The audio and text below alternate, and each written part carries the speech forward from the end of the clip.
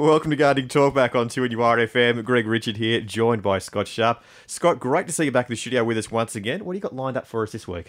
Yeah, it's beautiful out there now. The days are warmer. The spring's here. Almost, but I think it's going to rain on Wednesday. Oh, okay. Yeah, so don't get too excited. Hopes are dashed again. Spring's teasing us at the moment. Against your rocky shores there, you've just dashed my hopes again. Look, I thought today we might talk about aphids, a little bit of an issue in the garden with all the new growth on things. Clivias, they're out, or clivias, they're out at the moment and looking very, very lovely. The other plant is looking fantastic at the moment are Indian hawthorn, so we'll have a chat about them as well. Now, Scott, you mentioned aphids at the top of the hour. Are they bad, or are they doing something wrong? Yes, they're nasty. They're nasty little creatures. They are bad. It's the return of the aphids. Yes. Look, the trouble is at this time of year, everything's growing. The sun's out more. It's warmer, especially your roses. So they get nice little tender new shoots on there, and of course that's what the aphids love. Look, there's some ways to keep them under control. They're little sap-sucking insects, so they just get on that new growth and it just starts to wither and die down. You can actually just go out there and give it a little bit of a blast with a hose and just sort of relocate them. Yep. It's probably the best way of thinking, but they will come back, unfortunately. Look, the other way is just to mix up some pyrethrum and just go and you can always see where they are. Just get some pyrethrum, spray it onto the stem of the plant. It'll just run down and get rid of the aphids for you. Oh, too easy. Yeah, it's a nice, easy way to do it. Look, that's probably the best way. You don't need any, more harsh chemical than some pyrethrum. Just to mix it and just spray it down the stem of the plant, and off they go. Almost that way I asked. Look, the other trouble, they are a little windborne insect, so you might do the right things, but your neighbours, don't. Yep. The aphids can just sniff out the new growth, and they'll just come straight in from next door. So it is something you just have to try and keep on top of. Right. Yeah. So if you probably hose them, they might go next door, or you might just chase them next door. Just a never-ending circle of aphids wandering around. It's Gardening Talk back on 2NURFM. We've got Kay from Lambton, and she's got a question about the nectarine tree. Yes. Hello, Kay. How can we help you? I'm good, thank you. I have a fruit salad tree. This is its second fruiting, yes. But the plums are it's plums. It's white plums and white nectarine. Yep. And the plums are fine. It's absolutely loaded considering the size of the tree.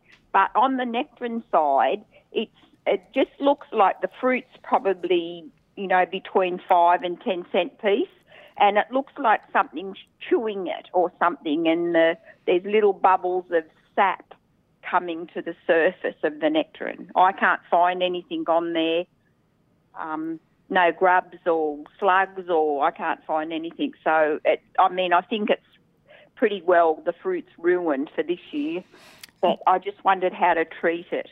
Yeah, look, I wonder if you might have had some early fruit fly going through it. It's funny, though, that it's into the, what did you say, it's into the nectarine and rather not into the plum, though. Yeah. Look, I think if the fruit is that damaged, just, sort of write it off for this year. And it might even be worth, picking all that damaged stuff off and getting rid of it in a plastic bag and into the bin. Yeah. And then next year, I would just, once the fruit starts to come onto the plant, just start some, general spraying, just with a pyrethrum spray. It's nice and safe to use. Yeah. And that just will keep, any caterpillars, any fruit fly under control as well. I don't think it is fruit fly, though, because it's just like the skin, like something's peeling the skin off it. Kind of. Right, so you think like that... gnawing the skin. Okay, so you might have, like a little caterpillar or some other sort of bigger, like a rat or something like that coming around, but... No, nothing like that. It's and it's funny that it's just on the nectarine and not necessarily on the plum. Yeah.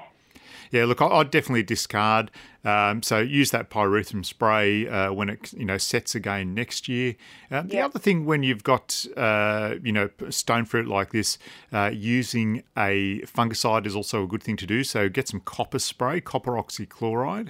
Yep. And just generally spray that every week or 2 weeks as well when the fruit is forming.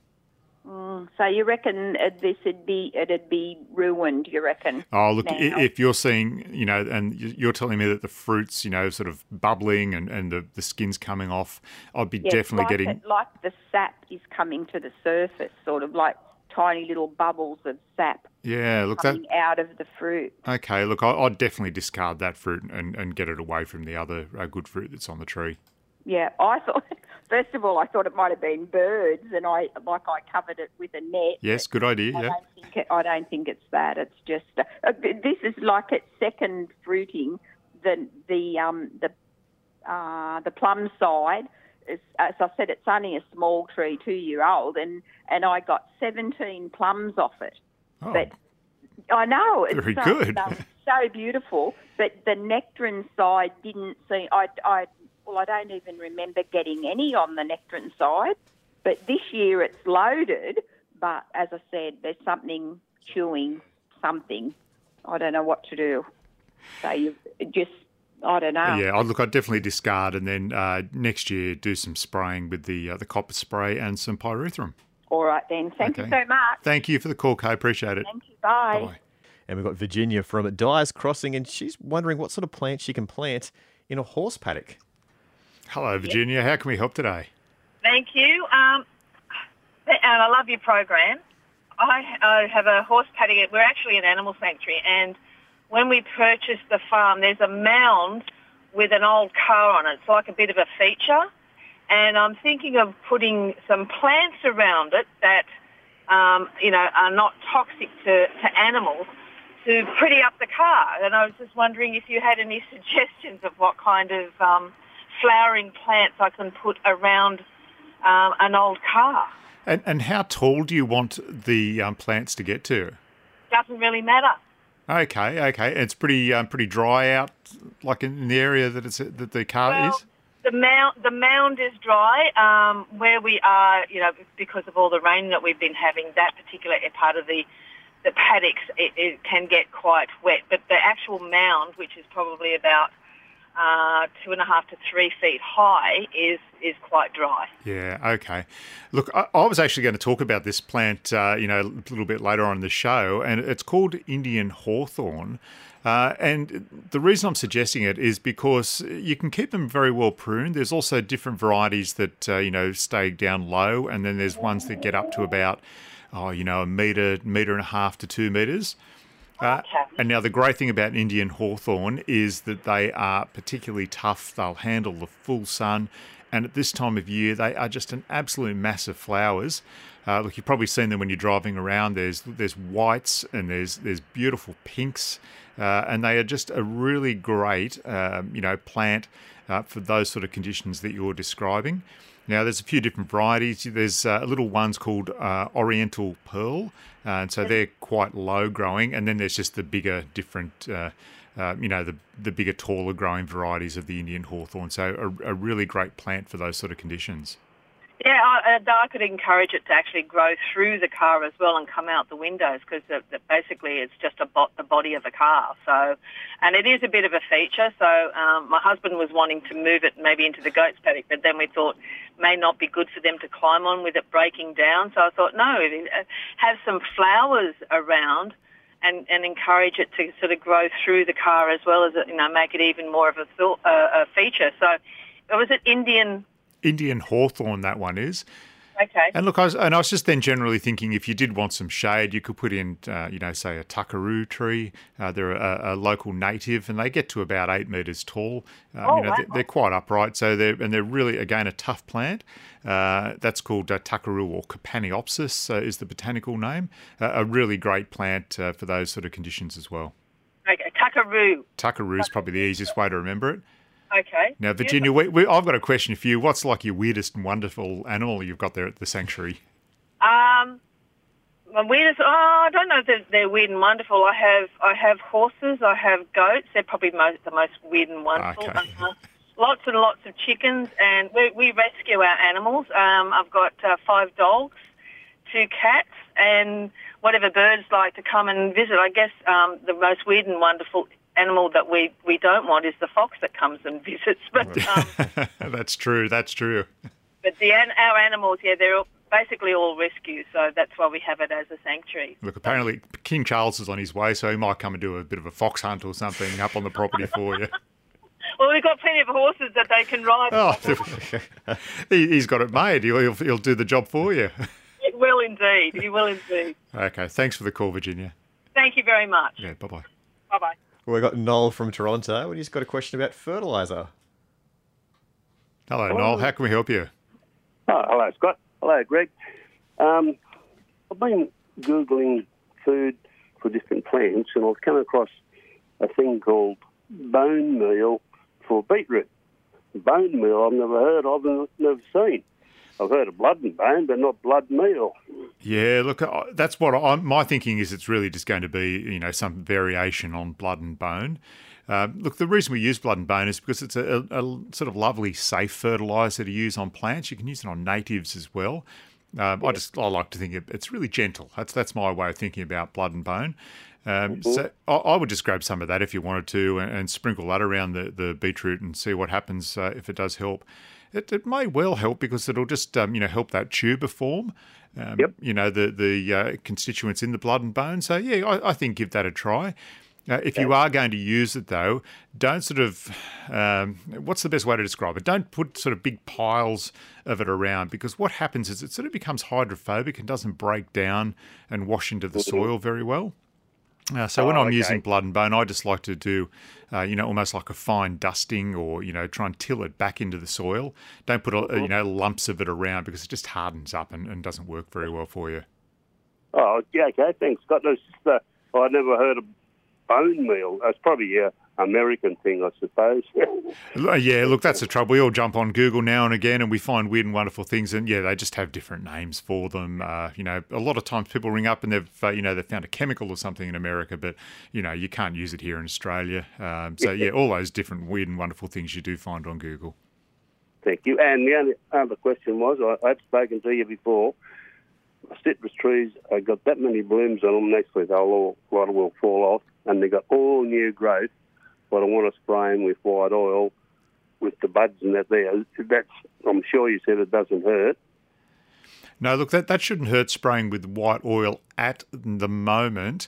It's not, really hot enough yet. Look, I think the trouble with white oil, if it gets, later on in the year, there should be some directions on the packet about the type of temperatures you can't use it. Over, because it will. It's just an oil-based product, and it will just, sort of burn and create some problems for the plant. I have, accidentally done it before, where I've sprayed new growth with white oil, and it just blackens off and curls up, and it's not very good. So you just have to be careful that you're not going to do it, on a really, really hot day. And you're right. Your citrus, will have plenty of flower on at the moment. But we're having those westerly winds, so water at the moment is the main thing to reduce the stress on the plant and, stop it from dropping its bud. Okay, I was just worried about the white oil affecting the buds, that was all. But, no. Okay. Yeah, look, and I just wouldn't go willy-nilly spraying white oil unless you can see that there's some pest or insect on there that you're needing to control. So always wait, before you go and spray. There's actually something there that needs to be, counteracted. Okay, thanks very much, Scott. Okay, good on you, Noel. Thanks for the call. Okay, good afternoon. Bye-bye. Bye-bye. 6, we got Brad from Singleton, and he's got a question about curly leaf in citrus. Hey, Brad, how can we help? Yeah, mate, my citrus tree, it looked sick all last season. I was hitting it with white oil. Just wondering what else I can do to get rid of the leaf roller. As quick as the new leaves grow, they're curling up. So there's something there curling them. Yeah, look, that is an issue with citrus and the new growth. Look, as we were talking earlier, aphids can also be a problem with citrus. They sort of come and go, and they'll suck on that new growth and it just curls up. Little thrips as well. You get the little black thrips all over them. Yeah, mate. Yeah, so look, rather than just using white oil, and I'll get to another thing about white oil in a second, but rather than using white oil for those things, I'll be getting just some pyrethrum spray and generally spraying that around just to keep the thrips and aphids under control. Look, mate, the other thing you do get with citrus when the new growth comes on, and it's not so bad at this time of year, but it gets really bad, January, Feb, March, is that you get the citrus leaf miner, and that's actually a moth that lays its little egg. The egg hatches, life goes around in the cycle, and a little weevil gets in between the layers of the leaf, the membranes of the leaf, and it just wrecks up them as well. You see those little tracks. And that's when you'd use your white oil or your eco oil at that point in time to try and, dissuade or, pardon me, stop the moth from laying its egg and then the little weevil getting in there. So around that time, Jan, Feb, March, that's when you get in there with the white oil or the eco oil to try and keep that under control. But at this time of year, mate, I would be using a bit of pyrethrum spray and just, getting out there every week and giving a general spray just to keep those thrips under control. Yeah, no worries. All right, awesome. Thanks, Scotty. Okay, good on you. Thanks for the call, Brad. No worries. Thanks, mate. Bye. And we've got Rose from Morisset, and she's got a question about the lime tree. Rose. I have a lime tree, and there's orange and black beetles attacked it just before winter, and it's just about dead. The branches, there's only a few leaves, and they're yellow and green. We had one small yellow lime and a green lime. That's about it. Oh, look! Don't despair, Rose. Yeah, nice. the bronze orange bug. They're really bad. They'll just get in and suck the sap out of the plant, and they really debilitate them. Now, is your plant in a pot or in the ground? It's in the ground. It's in the ground. Okay. Look, what I would do at the moment, it's new growth time for citrus, so I would just be watering at the moment. Don't worry too much about fertiliser. We just want to get that new growth up and running. And then look, in probably about a month or so, then you might just give it some, I'll go back. I think you could give it some liquid fertiliser at the moment. Flourish or Thrive, one of those, type liquid ones you mix up in the watering can, just, water it all around the drip line. And then in about a month's time, you could give it a gentle feed of some poultry manure. But anything that's sort of dead and crispy, any of those branches, just give them a good prune back. Start on the outside and start pruning back in until you get to some green and stop there. And then just water and wait, and I think it will come back. It's definitely the time for some new growth in a citrus tree, so I wouldn't be too concerned. But the other thing you have to do is keep those bronze orange bug under control when they do arrive, and they certainly will. They just seem to sniff out citrus, so you can spray them if you want to. Look, the other way is I sort of tell people going and getting the old, vacuum cleaner from out in the garage or whatever, and vacuuming the bronze orange bug into the vacuum cleaner and getting rid of them that way. If anyone's got any other, sort of pointers to keep those, stink beetles under control, would love to hear them. Yeah, they smell terrible. Oh, they do. They're terrible, terrible, terrible. You can use Confidor. You just have to use it very carefully. Make sure the bees aren't around. And the great thing about the stink bugs is that you can see them. You don't have to sort of indiscriminately spray. You can just go up, like you're a sharpshooter or Clint Eastwood or something like that, and you can just use your little gun to just shoot the back of the beetles, and that will just get them under control. After about 10 or 15 minutes, you'll start to see them go a little bit crazy, and then they'll, just curl over and fall down to the ground. So that's a couple of methods to keep the bronze orange bug under control. Oh, thank you so much. I hope they don't come back again. Well, look, they will. They will, sure as, sort of night follows day. They will come back, but, you just need to try and keep them under control in some way. Thank you so much. Not a problem. Thank you very much for the call. Bye. Bye-bye. We've got Christine from New Lambton, and she's got a question about sweet pea flowers.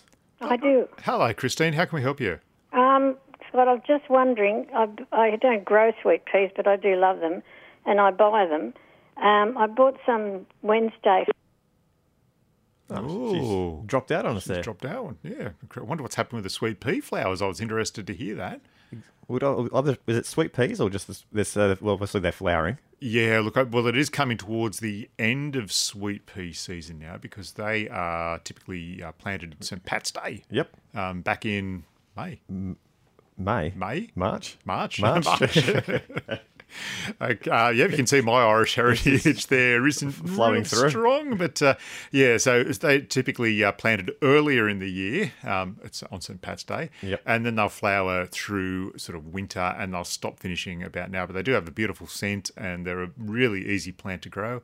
Different varieties. There's Bijou, the smaller one. There's Calicade, the taller sort of climbing one. So yeah, sweet peas really easy. The kids can grow them as well, just in a couple of pots if you need to, and just easy and very, very fragrant also.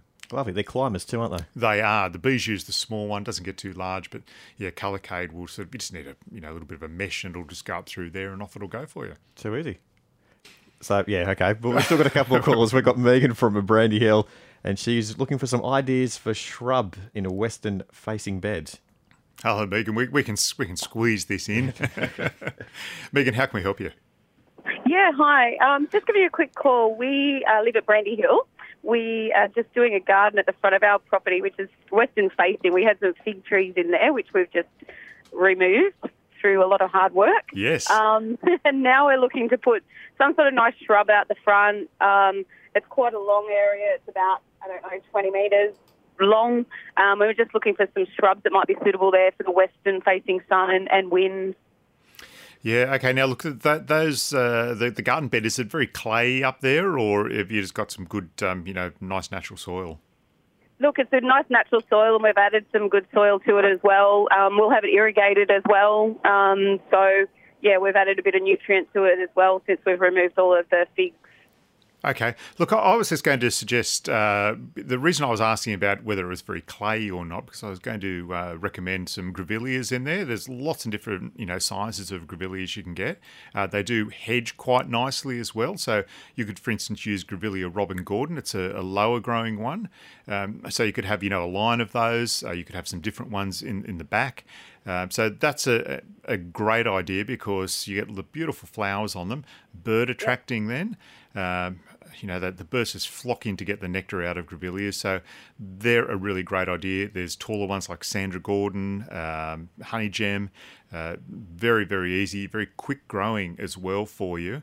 You don't have to over-fertilise them. You don't have to over-water them once they're established. And they'll just, go gangbusters for you. Look, if you wanted something, a little bit, not as native-y, you could go with gardenias. There's Gardenia Florida. It gets about 1.5 metres tall. Again, you can prune it. It's very prunable. And you get those beautiful white, fragrant flowers on there. Not really very bird-attracting as such, but, you get that really deep, green, glossy leaves on them and the wonderful white flowers. So there's a couple of suggestions. Any other plants like Duranta, golden Duranta, it's a yellow coloured plant. Now, the trouble with that is it can get a bit, large, can get a couple of metres tall. So it's something you would have to be pruning fairly regularly to keep it, down to size. But it is a very prunable plant, so it will give you some contrasting, foliage in the garden.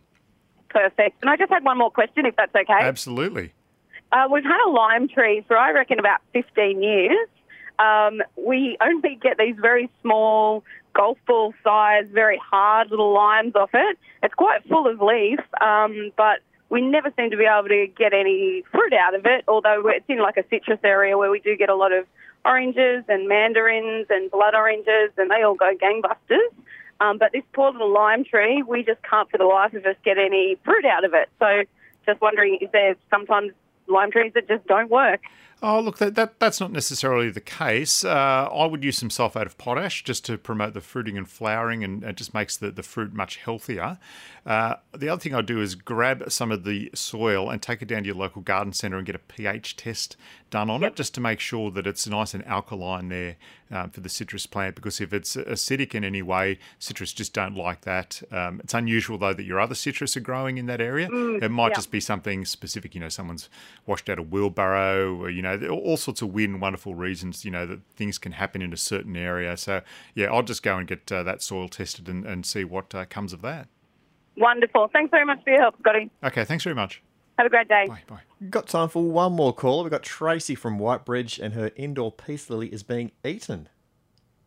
That doesn't sound very good. How can we help you, Tracy? Oh, hi, Scott. I have a peace lily, and it was absolutely glorious.